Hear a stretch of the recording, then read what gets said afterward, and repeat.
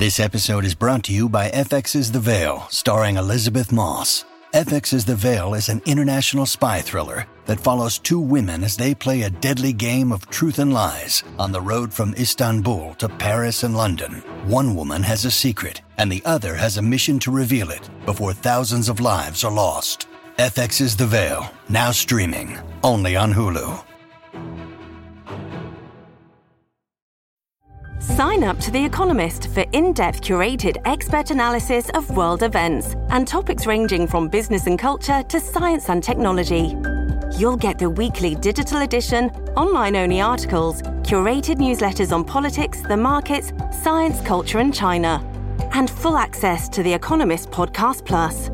The Economist is independent journalism for independent thinking. Go to economist.com and get your first month free.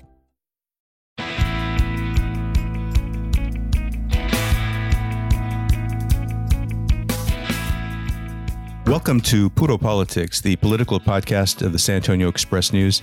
My name is Gilbert Garcia, Metro columnist, and I'm joined by business editor and columnist Greg Jefferson, columnist editorial board member Kerry Clack. It's December 13th as we record this, which is the filing deadline for Texas primary races, also known as Christmas for political consultants. And I've been able to finally been able to tear myself away from the Beatles Get Back documentary long enough to think about politics for a little bit, because I've been kind of obsessive for the last couple of weeks, but I'm kind of same here. Sort of coming back into the real world, and it's a strange and scary place. But there's a lot happening now, and I wanted to start with something that it was a real surprise to me, and probably to a lot of other people. We had the announcement last week that Matthew Dowd, who entered the Democratic primary race for lieutenant governor with great fanfare in late September. We talked about it at the time.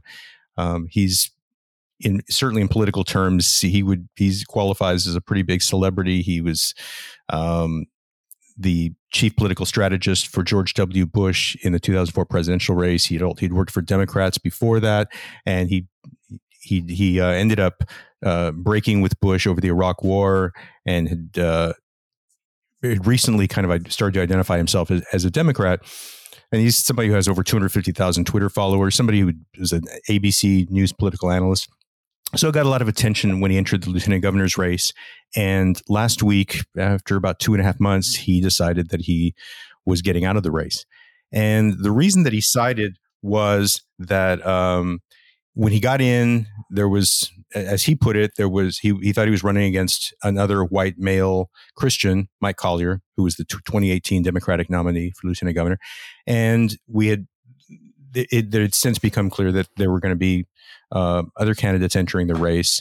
You had Michelle Beckley, a female state representative running. There were other people entering, and he decided that he didn't want to stand in the way of diversity.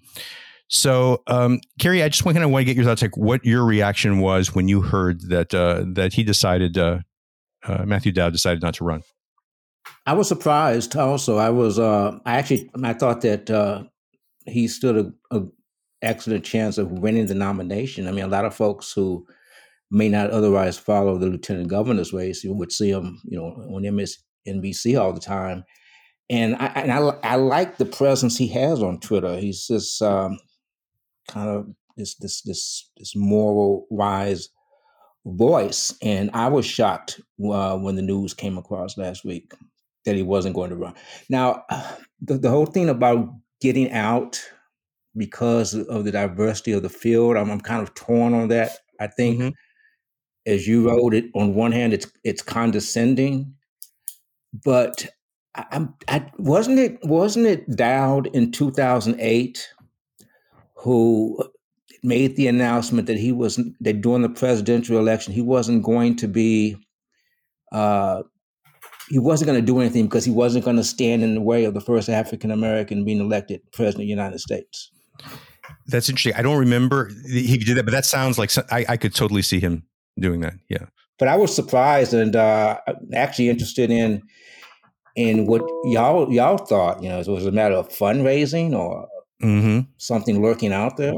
Yeah. Greg, what did you make of that when you heard about this? I guess I wasn't terribly surprised. So, 2.5 months ago when he announced, there was a big splash, but very little follow up. I mean, he clearly didn't engender, he didn't spark a lot of excitement. He didn't, he wasn't getting a lot of earned media. So he wasn't getting covered by the press, by television news. And I think part of it has to do with the fact that there's, he's a national figure in that, we know him as a news analyst on television. He's got a Twitter following, but I think there's a huge, that's not the same thing as being in touch with voters. That's right. You've got a very small population of Texans who watch MSNBC regularly, and who follow him on Twitter. And, in those realms, Matthew Dowd is a big deal. On the ground in Floresville, maybe not so much. So, he just, where the votes are. I think he had a yeah, exactly. I just think he didn't have, he had maybe, I wouldn't question his reasons for getting into the race, but maybe it became clear to him after a while that he just didn't, he hasn't been in this long enough, like Mike Collier, who's already been through an election cycle, to really have, support at the grassroots. And, maybe he saw some internal polling that showed, look, there was really no path forward, that, Collier's already been, to these communities. He's already lined up, his endorsements. He's got his support, and maybe Dowd struggled with that. Yeah, well, I think that's right, and as you said, we tended to see him more on MSNBC over these past couple of months than on news outlets in Texas. I think the idea of trying to create room for diversity, it's an interesting one, but the thing that didn't ring true to me about this was that he got in the race in late September. Filing began on November 13th, and there was always the possibility when he got in the race that you would have female candidates or you would have people of color entering the race. That he had to know that was a possibility. If you're going to commit to running and you're going to ask people to donate money, and if your thinking all along is I'm going to pull out at the first sign of diversity in the field, then I think that's then you probably shouldn't run at all. In that case, and so it didn't really make a lot of sense. And even though there had been some talk about the fact that at the top of what looks like will be the top of the Democratic ticket this year, we were going to have white men. We were going to probably have Beto O'Rourke as the gubernatorial nominee. We were going to have either Collier or we were going to have Dowd, most likely, as the lieutenant governor nominee. And so there was a lot of talk of why are the Democrats in this position? But I think if we look at the recent history, for all the lack of diversity and inclusion in our society, in Texas Democratic politics, in statewide races, we had seen some diversity. We had seen 2006, 2010, 2014, the Democratic nominee for lieutenant governor was a Latina. In 2018, we had Michael Cooper, an African-American pastor from Beaumont, nearly beat Mike Collier in the primary for lieutenant governor. I think he got nearly 48%. So there had been, some diversity there. What I'm, hearing is that I think he was taken aback and really disappointed with the response from the party organization, that they did not. It's not just that they didn't embrace him, but that he probably felt that he wasn't getting a fair shake. You had, shortly after Matthew Dowd got in the race, Gilberto Hinojosa, the state party chair, put out a statement, which was not an official endorsement of Mike Collier, but was about as close as you could get. He was talking about what a great guy Mike Collier was, and he's been a friend for years. And it was pretty obvious what was going on there. And then a week before Matthew Dowd pulled out of the race, 26 of the 31 state Democratic Executive Committee chairs came out at the same time and endorsed Mike Collier. And I think this was happening at the state and at the county level, where people in the party organization felt a certain loyalty to Mike Collier because he had run in 2018 and maybe it was perceived that he was paying dues. I don't know if it was because there was suspicion of Dowd because he had been a Republican, because Mike Collier had also been a Republican at one time, not in as high profile a way, but they both are basically moderate Democrats who have some Republican history. But I think that there was just a certain sense that Mike Collier has been working at this for 4 years, and he's been out there, and Matthew Dowd's coming in at the last minute here, and people were, I think you had county party chairs, and at the state level, the organization was just rallying behind Collier, and I think Dowd just saw this is not working, as you said, Greg. So, I didn't really buy the explanation that he gave, but I think it's I think he was a really interesting candidate. Yeah, I was going to say, just anytime a candidate drops out of a race, I think it's okay if you're a bit skeptical of the reasons they give for leaving the race. That's probably a healthy thing.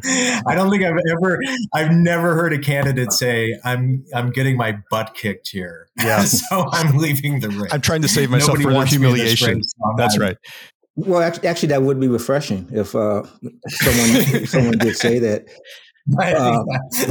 It would. I think it does make sense what you say about putting the work in, and I think it may not be as closely related to his being a former Republican, but there's something to be said for, despite being a very articulate and high profile critic of Trump and Trumpism, just thinking that you can switch parties and come run for the second, and arguably when it comes to getting stuff done, the most powerful office in the state, I can see where there would be resistance amongst party members. And again, for all that he said about diversity, I think what really bothers me about that comment is that he's saying diversity for diversity's sake. Yeah. That any woman, any person of color would be better than any white man, and that would, I don't think that. I mean, if I thought that Dowd or somebody else was the best choice, had the strongest chance to be the Dan Patrick, then by all means he should be him. But just to say that. And then to your point also, for him not to know that the race would become a bit more diverse before all things were settled. Yeah, yeah. So it was a brief and kind of a strange campaign. I think he's an interesting figure, absolutely, and a really articulate, sort of analyst when it comes to our current political climate. But this campaign obviously just never really took off. I mentioned at the beginning that this is the filing deadline, and so one of the races that we're looking at a lot is Bexar County judge. I mean, this is the first time we've had an open seat in 2 decades, and I think this is really going to be something to watch. We've got on the Democratic side, and this is really probably where the race will be decided. We've got Ina Mijares, state rep, who's decided to leave the legislature. We got former District Court Judge Peter Sakai, and then coming into the race fairly late is Ivelisse Mesa Gonzalez, who has been the chief of staff for Mayor Ron Nirenberg, and she's the daughter of Choco Mesa, who's a legend in local political circles. There had also been talk about Ed Garza running. He had indicated that he was interested in running, and I contacted him this morning, and he said that he prayed on the decision and decided that he was not going to run.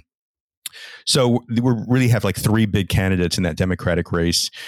Carrie, when you look at what's going on there, I mean, what stands out to you? Well, I think Ivelisse that's news that Ed not getting in, but Ivelisse's entry into the race really makes it more interesting. I mean, you do have 3 big names because I have to say up front beforehand that when I was Congressman Castro's district director, I hired Ivelisse as our second intern. In fact, she would have been our first intern, except that her brother was going to go work for Joaquin in his DC office. So I don't know how this is going to be. I do wonder about the dynamics of having 2 Latinas in the race, because I do believe that there's a a strong drive, as there should be, to have a Latina elected, and just wonder what happens if, what's going to happen with two in it. And of course, I think we still wonder about Judge Sakai, great man that he is, going into a race with a totally different skill set of what we're used to seeing him operate with over the past 20 years. Yeah. And Greg, I want to get your thoughts on the race in general, but I guess I would begin by asking about the endorsement for Ivelisse Mesa Gonzalez from Mayor Ron Nirenberg, who has been her boss over the last few years. How much of a factor is that going to be, do you think? Oh, or will I just have a hard time taking endorsements.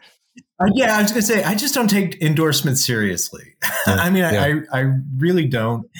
In part because there are a ton of conversations that precede them, none of which have anything to do with the electorate, with actual voters.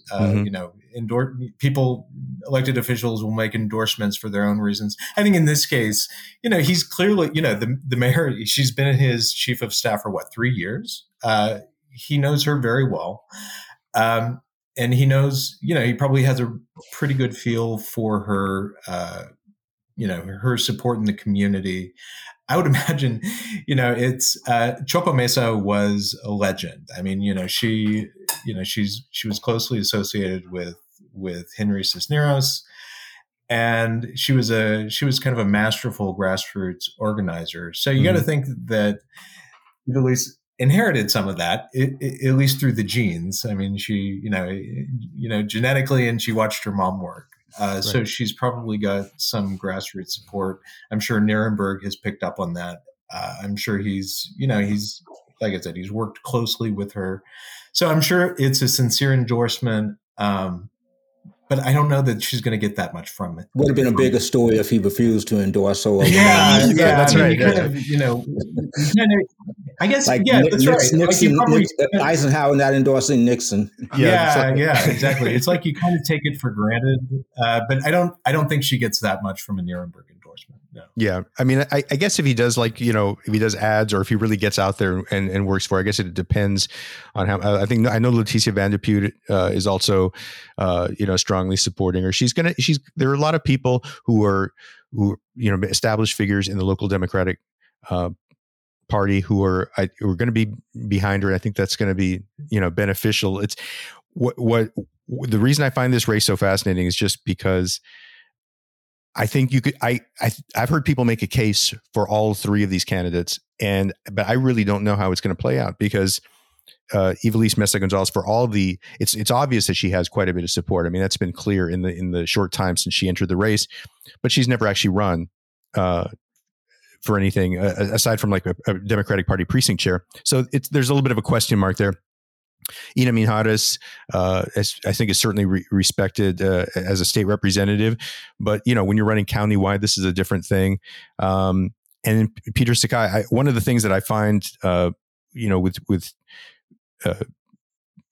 judicial figures is that, they can get elected repeatedly and get a lot of support, but it's hard to really know what to make of that. And I think we've seen that already in the Attorney General's race, where you have Eva Guzman, who was a tremendous vote getter as a member of the Texas Supreme Court.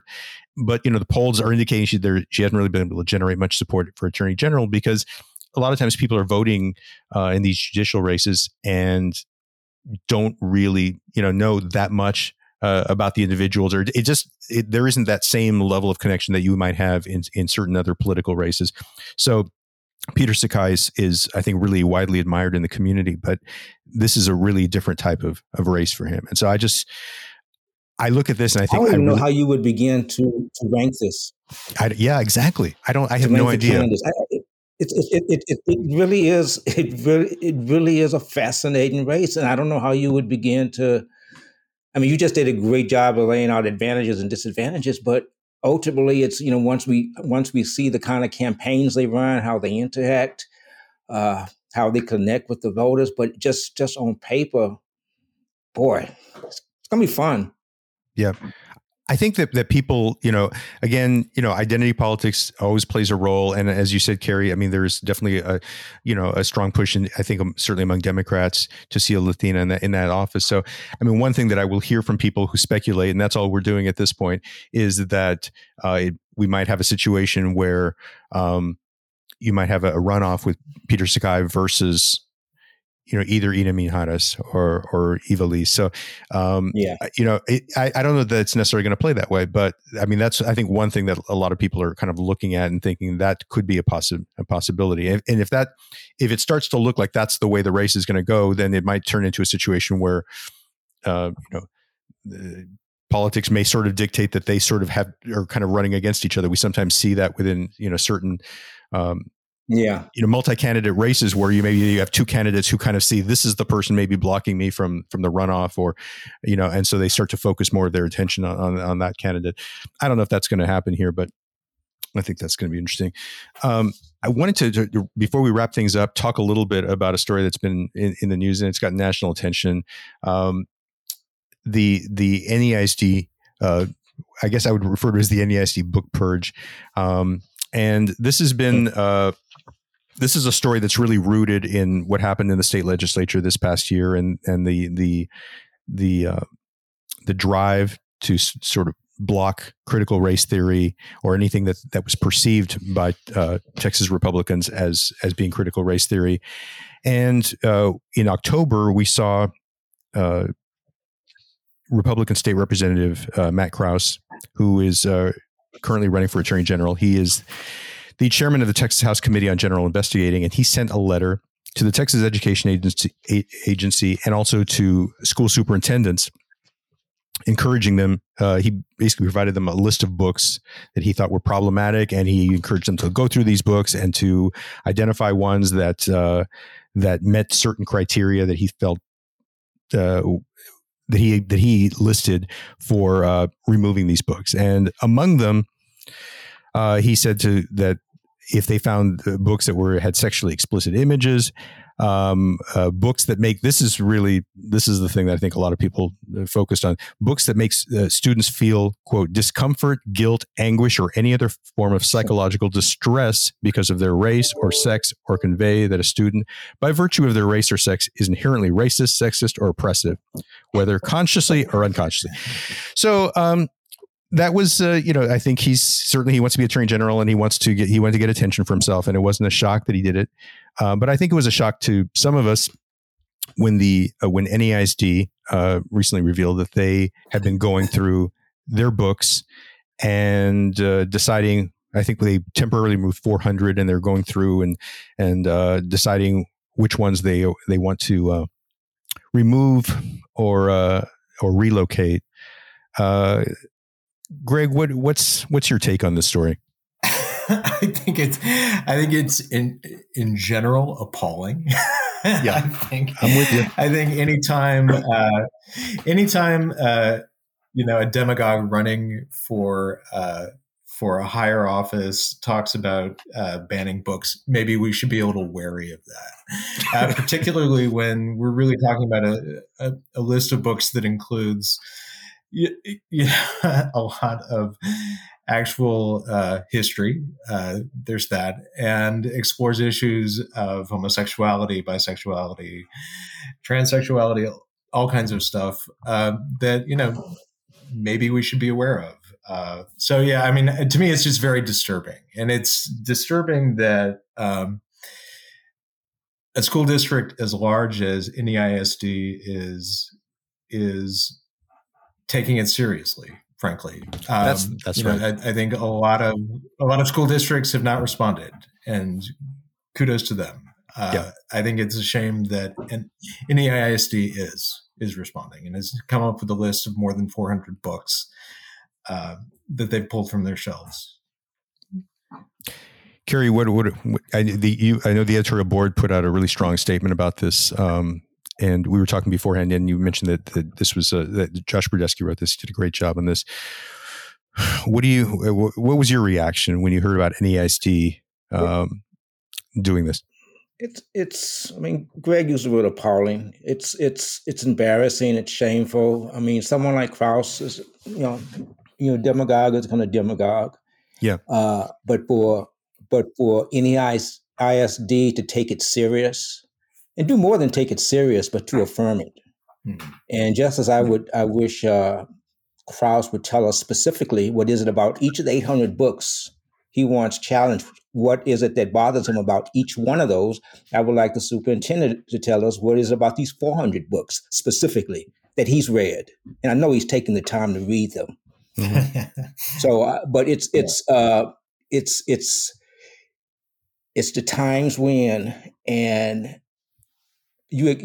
people are going to do and propose awful things, but when you have people and organizations, institutions, and school districts giving it air like this, that makes it especially awful. And if we're going to be careful about anything that discomforts us, it makes us feel comfortable when we read, then what's the point of reading?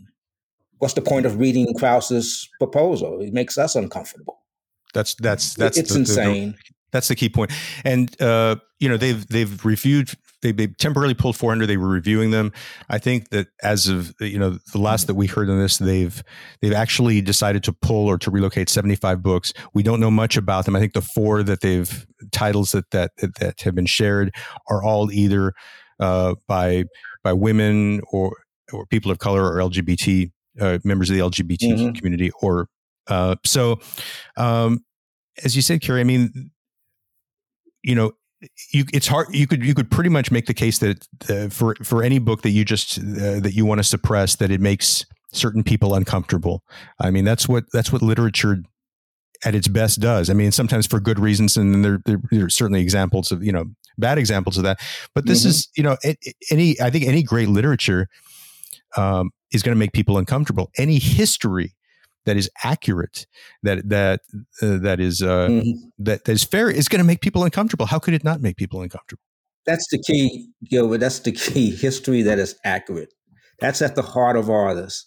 It's at the heart of this. It's at the heart of critical race theory. It's at the heart of going after the 1619 Project.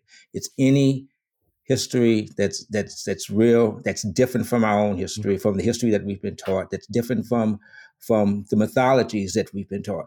And that's what it's all about. Then of course you go into sexuality and it's all about not wanting to feel uncomfortable with facts, not wanting to feel uncomfortable when faced with truth or experiences which are different from our own and what we've been taught.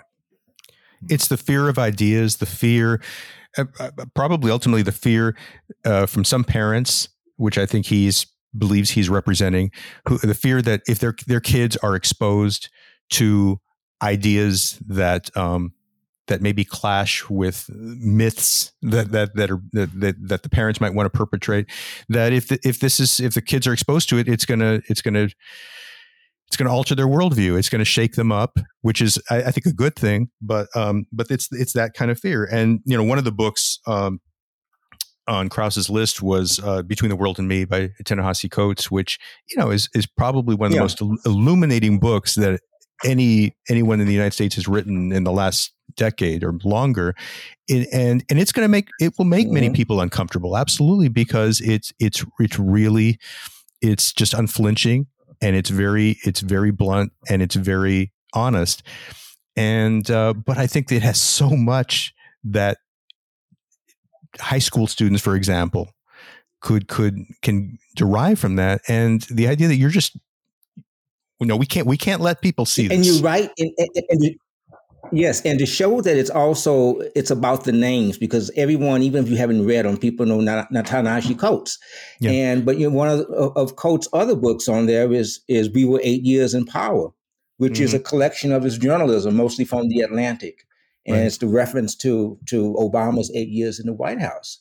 So you have this book of collected journalism being that Krauss wants to look at. Why? It's because Coates wrote it. Yeah.